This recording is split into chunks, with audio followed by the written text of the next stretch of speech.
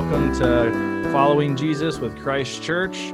Observations and stories about following Jesus from our little perspective here in Grand Rapids at Christ Church. I'm Addison Hawkins. Oh, and there's no Andrew here this time, but we got a full room Zoom call with Cassandra Wolf and Jacob Thielman, Shinji Yasugi, 3 members of Christ Church who were leading us through an Adult Institute class, or what we call Adult Institute, which is just a Sunday school time, through a Theology of Disability. And Jacob had started us, he led us out with a class, and we wanted to really bring this back up because we thought there are some really important questions and conversations that need to be had during this time of COVID-19. And so while we'll hear from all 3 of them at different opportunities, different things that they're going to talk about in regards to the theology of disability, what it is, how we apply that to our lives, and maybe how we think about those around us that this applies to, I actually just want to give them a moment to say hi and to introduce themselves. So, hey guys. Hey. Why don't you go ahead and go around and introduce yourselves? We can start with you, Cassandra. Hi, I'm Cassandra Wolf.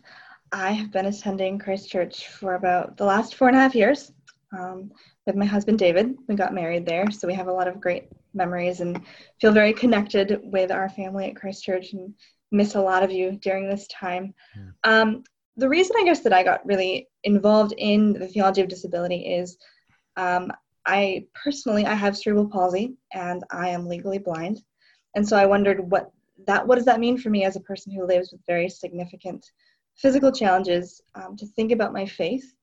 And I also work as a social worker. I work for the state of Michigan, helping people with disabilities to find employment. So kind of both my personal and professional life have led me very much to think about and advocate for people with disabilities in all spheres of life, including how we think about that in our faith.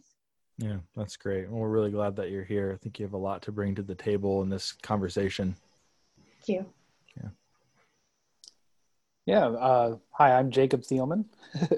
I'm a theology student at Calvin Theological Seminary, and I got interested in the theology of disability for a couple of reasons. One of them is that I married Erin, whose sister is disabled. She's lived almost her entire life from a wheelchair. She's now in her 30s. And just comparing her life and its great value with my sort of achievement orientation really did a number on me, really changed my thinking on things. And so I kind of reoriented my theological focus to kind of focus on the doctrine of humanity and ask, what does this mean? How does this work? How does the purpose of our lives from God's perspective change my thinking about my own life? And kind of bring it into line with what was obviously true in Catherine, made in the image of God, infinitely valuable. And so, that's how I approach the topic. We've been at Christ Church for almost 7 years now. All 3 of our daughters were baptized there, and Johnny, our little new son, was about to be baptized there. He was on the schedule, and then this whole thing hit. So we're going to have to wait on that one. Hi, everyone. My name's Shinji Yasugi, and I've been attending Christ Church for just over 3 years with my wife, and we have 4 kids. And I'm a physician by training, and so I trained in psychiatry and child and adolescent psychiatry. Right now, I work as a psychiatrist at the Pine Rest Christian Mental Health Services on the inpatient unit, where I see kids and adolescents there. And in my training and just in my life, I've been thinking a lot through mental illness in the context of faith and in the context of church. And I've been interested in the partnership between church and mental health services. And so, I've been approaching this topic while I was preparing my presentation, from more of a practical standpoint, looking at those kind of issues. Yeah, that's great. And so as you can hear, all of us here, myself as a pastor, a lot of what Jacob said and really what everyone said here, just really caring for the dignity of people, seeing the image of God in everybody, not just the people that are limited to my little spheres or people that look or sound or walk or talk like I do, but everyone. And so I'm deeply interested in how this theology of disability is carried out in our lives. I love the idea of the theology, but I also love when theology becomes practice and we're really applying those things. And so all four of us, to one degree or another, are connected to this in some intimate ways and personal ways. And hopefully that comes through and it really comes out in the way we think about and talk about this. And so for this episode, it's going to be conversational. It'll be a lot like our pastor's roundtable in one sense, in which I'll facilitate conversation and just kind of call on some people to ask some questions. We've talked a little bit about this. They've had notes on this for some time. I mean, they were preparing to do a class on this very topic. And so while this episode is not going to replace that class, we are intending, when we resume worship and have our Adult Institute come back, to continue this class on. We wanted to distill those thoughts down and really filter it through this COVID-19 time and say, well, how can we think about this and talk about it right now? Because it does seem important. So let's just start. Jacob, you started the class, the Adult Institute class, so it makes sense just to start with you, mainly for the reason, give us a quick description, definition, what a theology of disability is and why it's important to talk about. Sure. Yeah. So that's kind of my role in all this, is to introduce the topic. And there's more than one theology of disability. There are lots of schools of thought. There's a Catholic version, there's a Reformed version, there's a Liberationist version, there's an Anabaptist take on all this. I obviously kind of tend towards the Reformed one. But I kind of like to boil it down to a simple idea, which is the theology of disability is a theology that listens to people who have disabilities. It's a way of informing ourselves about how one reads scripture from perspectives other than the ones we have and were born with or came into through some other contingent circumstance. Because we all are given a perspective like that, and none of our perspectives are adequate to read scripture as the whole body of Christ. Yeah, that's really good. Is there anything that either you, Shinji, or Cassandra want to add to that? I mean, if not, it's not a big deal, but yeah, good. Cassandra, why don't we just go ahead and why is this relevant for today? That's what we were talking about when we were introducing this podcast. Instead of waiting to have this class when we come back to Christ Church and worship together, it was important to talk about it now. Why is it important now? I think there are many ways that it's important today. One of the things that comes to mind immediately is that, just as this whole thing was starting and as we were thinking about creative ways to get connected to technology and being able to work from home, and kind of everyone was reorienting their lives and everything had to be made accommodated because of this pandemic, it made me realize how much the people that I've been working with who have disabilities had always wanted work from home options, or maybe always wanted options because of physical limitations or sensory concerns where they couldn't be with people but could still do the work, and they wanted to be able to work from home. And how generally society has always said, well, that's a very specific job type. You're going to be very lucky if you could even get that. And so then suddenly to have the tide turn where the whole of society is having to really reorient how we do work, I'm hopeful that we'll in the future say to people with disabilities, yes, we want you to be able to work if you want to, in whatever capacity that means. And yes, we can definitely think about work from home options as being viable and productive because we've done it as a society. And so I think it kind of gives us, just from a very strict vocational and employment standpoint, to kind of open that up to say, yes, all these things that we said were not possible to people with disabilities because they were a marginalized small population, we are now saying are possible because we collectively have all had to go through it and had our lives as we know them kind of disrupted by this health scare, which is not the same as living a life with a disability. COVID-19 and disabilities are not the same thing. One is an illness and disability is a whole umbrella, right? Yes. But I think it can help us kind of rethink the status quo of how we do things as a society. Yeah, I think that's a really important point. And I want to kind of double back on what Jacob was talking about, the theology of disability. And this, in some sense, is like applying that theology. This is why it's important that we get our theology right. Because when we don't, things like what you were talking about, Cassandra, the fact that those who had disabilities before were always advocating for work at home options, but were told that they couldn't for various reasons, right? We're not here to point the finger at anybody. That's not our role or job, but that's a true statement that you've seen from your experience working with that. That happens when we get our theology wrong. And so as Christians, when we think about how do we live out and apply a theology of disability, this is a time where it's being a great equalizer, and it's helping us see that. Hopefully it's a way that we can recognize the great disadvantages that have existed for those that have had physical or cognitive disabilities of one form or another.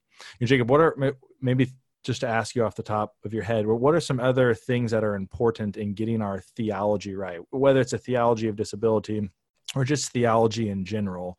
What are some other things that why that matters? Man, there's a lot of reasons it matters. Probably the central one from my perspective is that disability is so prevalent and central in Scripture. There are so many encounters with people with disabilities, and not all of them end the same way. And if you have never had or cared for somebody with a disability, which would put you in the great minority in the first century, that was much more prevalent then, and now thanks to modern medicine, we have the luxury of ignoring it.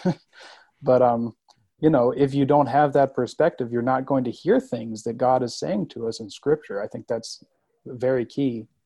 Another thing that I think is important is that the gospel is about ability. I think that there's more than just an analogy here. Human limitation is central to the way we receive the gift of God, the grace of God. And that's certainly not to equate a lack of ability with sin, not at all. But on the other hand, our inability to do what we need to do in God's kingdom is something that the gospel is all about. And so I think the theology of disability is pretty central to that as well. Thinking on what Cassandra was saying, there are some sort of COVID-19 specific things we could talk about too. So when I think of Catherine and I think of, people saying, oh no, I'm homebound. I can't go out anywhere. Yeah. All my processes have become extremely inconvenient. I think, gee, not to minimize your suffering or anything, but, for some people, there is no return to normal from this. This is normal. Here we are at normal. The least we could possibly do is let that increase our empathy. But perhaps there's more we could do than that as people who are part of the body of Christ and suddenly put into the shoes of another part of the body of Christ. Yeah, that's a fantastic point. Might have more to say about that. Yeah, Shinji, we'll just kind of piggyback off of that. When we were talking about kind of going back and forth via email and even conversation before this, you had mentioned this idea, how can we be especially sensitive and loving to people in the community who have mental and physical disabilities? What are some things that you've been processing and working through? Obviously, none of us here would claim to have all the right answers or we're not trying to say that this is it, but what are some of the things you've been processing through? Yeah, so I think both Cassandra and Jacob have hit on some of, my thought processes. But I think with mental illness, a lot of people describe a sense of isolation and otherness, and there's stigma. And so just the sense that you're disconnected from society. And so as I was thinking about as a community, how do we, at this time, we're trying to help, people right in front of us a lot of times, with all the social distancing and what that entails for daily life. But when we're thinking about those who are really, really struggling with significant mental health struggles, and I do think that reaching out to them is a relational one, right? So we talk a lot about offering our presence, and and I think in this sense, in the today's world of COVID-19, I think it's really struggling with them, and it's acknowledging that this is just a difficult time for everybody. And while we're walking alongside, right, people who are really struggling that way, that there are other times when we laugh together, and that we share joy and we're grateful, the gratitude. I was thinking about prayer, right? And so we would pray with people, or when people who are really struggling just can't muster up anything, and they can't pray, you intercede. And you think about some of the practical aspects, and and I was thinking about just scheduling regular phone calls, making sure that you're intentional, that you're reaching into their lives. Yeah, those are really good things. I mean, I love, one of the things I love the most about my job is taking like what we've been talking about, theology, doctrine, reading scripture, and really applying it to how we live today.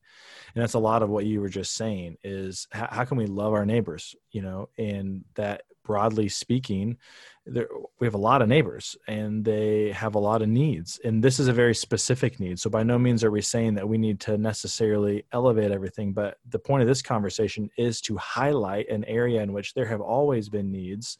And those are going to become more acute now. Cassandra, you had mentioned something that you were reading just the other day or recently. I'd love for you to share that with people. Yeah, I've been reading a few articles. The one that was most, I think, stark in the headline, I think, was from ABC News. And it talked about how the other front line that we're not hearing about is families of children with special needs, and how these families have been relying on systems of various kinds to kind of help them with their kids who have either autism or sensory disorders or intellectual disabilities or anything severe enough in a way that they would require those supports and that routine. And how now that routine is gone, there is a whole new level of navigating how to best provide that normalcy to their children who may not have the capacity to speak about their fears or to kind of verbalize anxieties, but clearly still feel it. So I think just to be aware of those families around us who may be in that situation, who are on that front line, and reaching out to them and asking how we can pray for them or support them in this time. Yeah, that's good. Well, what's one thing, that any of you hope that our listeners take away? I mean, this is a pretty quick conversation, right? All things considered, this is really distilled down from approximately what we would have 120 minutes of talk about this at an adult institute time between 3 classes. And here we are around 20 minutes talking about this. I mean, it is certainly quick, but what's something that you hope, maybe one lasting thought that each one of you has a chance to say that you hope a listener takes away from this discussion? Well, I would say, I talked about offering our presence, but I also think that, especially in these times, walking along someone who has a significant, struggles with mental illness can be really difficult. And so, I would encourage all of us to make sure that we're in community, that we are, trying to feed ourselves and our souls, right? Mm-hmm. And offering that back to other people, because I think that's going to get us through, right? And then also, and I think, this next point has been, I've read a lot about mental health, professionals talking at these times about what's important for our own health. And I think it's getting back to the basics too. So things like, limiting exposure to the media, or, sleeping, eating, exercising. And I think it's really important to think about self-care. And I've heard of someone talk about this as it's not, you can talk about it in terms of selfish ways, but really it's so that we can serve others. And it's really a responsibility that we try to do that as much as possible. And I think that we're not alone if we are faced with somebody struggling significantly. There are mental health services that can help with acute issues. I know at Pine Rest, there's an urgent care that people can walk into, right? And they're offering now telehealth for outpatient care. So I just want people to be aware that there definitely is help out there for these big struggles. Yeah, that's really good. We're actually going to link to some of those things on our show notes. So if people are really looking for those things or know someone who could really use that, you can find a link in our description that helps you find that stuff. Any other last thoughts, Jacob, Cassandra? Sure. I just want to encourage everybody that, we find ourselves in a place of much greater limitation than we normally do. And we've kind of been talking about that. But one of the reasons I love Catherine so much, and she's sort of spoken to me so much, is that she has just such a huge faith, and her family has such a huge faith. And Aaron picked out a verse for us to be memorizing as a family. It's Romans 15:13. And I just thought it was such a wonderful blessing for this time. It says, "May the God of hope fill you with all joy and peace in believing, so that by the power of the Holy Spirit, you may abound in hope." I think there is so much hope and so much joy and so much peace to be found in believing. And it's a belief that God fills us with. I think that's universally true. I think it's particularly stark in a time like this. And I think it's particularly stark among people who have these challenges day in and day out. As Pastor Andrew said, let's not waste our COVID. Yeah, that's good. I really appreciate you three and just the thoughts that you've brought to this table, just this discussion. Hopefully it's helpful. It's been helpful for me. I mean, again, I confessed this before we even started recording. This is just helping stretch my, who's in my circle? Who am I thinking about? Who am I praying for? Who am I serving? I feel like I'm getting well rested and well fed. Like you said, Shinji, I went on a run today. I'm feeling like I'm getting some of those things.